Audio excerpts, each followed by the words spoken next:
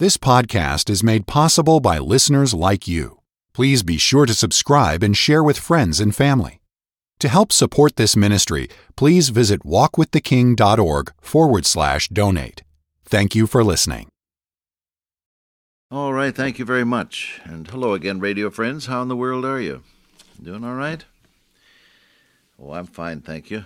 Happy in the Lord. Glad to be back with you. How I cherish these moments that we can invest together over the Word of God. We're in John chapter 3, a precious passage of Scripture to be sure. And we just have been walking around in verses 14 and 15, the story of the serpent in the wilderness, as being a picture of what the Lord Jesus Christ was later to do when he died for you and for me upon the cross of Calvary, paying the penalty for sin, being the one to whom we can look in faith. It's not only what he was doing there, but what he does when we trust him there. Even so must the Son of Man be lifted up, that whosoever believeth in him should not perish, but have eternal life. There are two legends that grew up around the story of the serpent in the wilderness. One was that of a person who had been bitten by one of these snakes and who was told to look to the brazen serpent that Moses had put on this high pole, according to the commandment that God had given. And this man said, "No, how could a piece of brass ever save me?" And so he refused and died. The other legend that has grown up through the years, centuries really, is that of a woman who had been bitten and who was dying, didn't have strength to move, and the brazen serpent was just then in the process of being set up. And so just as she was about to expire, her daughters picked her up and carried her bodily outside where her failing eyes could look toward the brazen serpent, and she was healed. Well, I don't know whether either of those things happened, but they could very well have happened, because the Bible says many of the Israelites were bitten by these serpents, and many of them were healed when they looked upon the brazen serpent that God had Moses to raise up. All of it, as I say, a foreshadowing of our Lord Jesus Christ. He was made sin for us. See, the thing that bit them was a serpent, and the thing that healed them was a brazen serpent when they looked in faith toward God's provision. And the Lord Jesus Christ never had any sin anywhere on him. He was without sin, our Lord Jesus. But we read in Corinthians, God hath made him to be sin for us, he who knew no sin, that we might be made the righteousness of God in him. And so God takes the instrument of shame and of punishment and makes it a source of life for those who will trust. Hallelujah for that. That 15th verse has the verb believeth. Believe is a Greek verb pisteuo, which means not only to believe with your mind, but commit yourself in trust. We always have to remember that Christianity is not a religious point of view, but a commitment to a wonderful person. The reason that some of you, beloved, who are fellowshipping with me on this broadcast, do not quite understand what we're getting at, the reason is that you have, up until now, either refused or not been able to bring yourself to a point of committing your entire life to the Lord Jesus Christ. When you look to him in commitment, when you give yourself to him, when you trust him to do what his name means, that is to save you. Jesus, the name means Savior. And John 1:12 said, even to them that believe on his name, you trust him to do what his name means.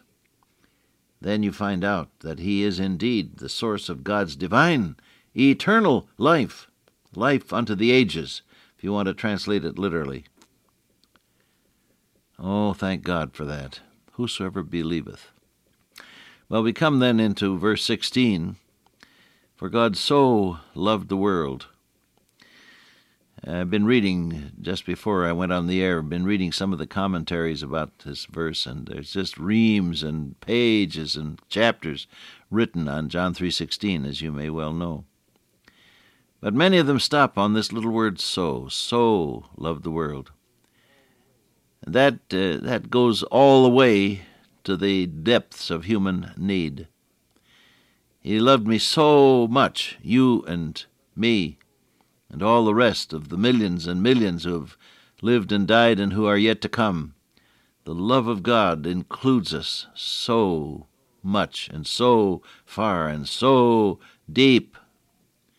Over in Ephesians, the Apostle Paul says that you may know the length and breadth and depth and height, and know by experience the love of God. Someone has brought those dimensions over into John 3:16, the length God so loved the world, breadth the world, that he gave his only begotten Son, the depth, and whosoever believeth should not perish but have everlasting life, the height.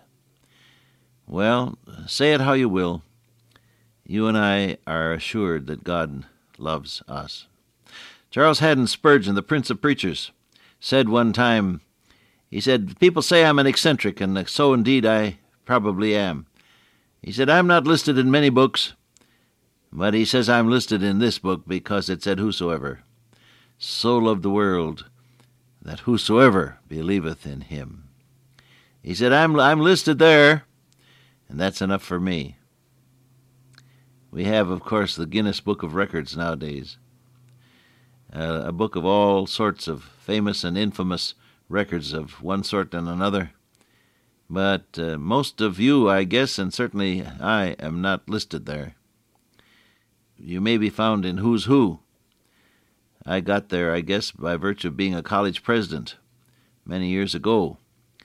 But that doesn't have any saving value. You can be in Guinness, you can be in Who's Who, you can be in the 400 social register, you can be known in the halls of Congress, but that doesn't save you, does it? No, it doesn't. It's a little deflating to realize that people don't really know much about you after all. Bev Shea, whom many of you know as he sings his way into the hearts of millions in the Billy Graham Crusades, called up William Miller, who at that time was chairman of the board of the college. Dear Bill Miller, he invested his life in the work of the college, gave himself to it, and quite literally pulled it back from the brink of theological decay, and helped see it through in some very dark days. Wonderful, wonderful man. But they were without a president after Percy Crawford, the founder of the college, had died. So Bev Shea called him up one night. He said, well, Billy Graham and I are on our way to London, and Billy has laryngitis and can't talk, but he wanted me to call you up, Bill, and ask you whether you still are looking for a president for the college. And Bill Miller said, yes, we are. We really haven't settled on anyone. So Bev Shea said, well, I wonder if you've ever thought about Bob Cook. And Bill Miller said, who? He didn't know me from Adam's ox. Well, we got acquainted, and later on I came, as you know, in March of 1962 to be president of that great school. No, you and I aren't very well known when it comes right down to it. But God knows us. Aren't you glad? Psalmist says, thou art acquainted with all my thoughts. Thou knowest my down sitting and mine uprising, and art acquainted with all my ways. There's not a word in my tongue, but lo, O Lord, thou knowest it altogether. Whither shall I flee from thy presence? God knows you through and through. My dear friend David Morgan, a missionary statesman, said to me one time, just as we were about to begin a prayer session together, he and I were going to have some prayer together. And as we knelt down to pray, he looked at me earnestly and he said, Bob, remember, God will not discover anything about you before you say amen. He knows it all already. Yes, he does, and he knows you and me enough to put us in the whosoever. God knows you today. I'm talking to somebody who may be very discouraged with yourself. You may be downhearted, even despairing. Look at that whosoever again. God so loved the world that he gave his only begotten Son, that whosoever. That's you. Oh, listen, you may feel as though it's all over and that there's no more chance for you, but I want you to look at this verse again in faith. Whosoever, that's you, believeth in him. Remember, believe means not a point of view, not a mental attitude, but a personal commitment to a wonderful person, the Lord Jesus Christ. Will you commit yourself to him today? Here, Lord, I give myself away. 'Tis all that I can do. Oh, commit yourself to him, just as I am, without one plea but that thy blood was shed for me, and that thou bidst me come to thee. O Lamb of God, I come. Tell him that. Tell him that you're coming to him today for pardon. Ask him to forgive your sins.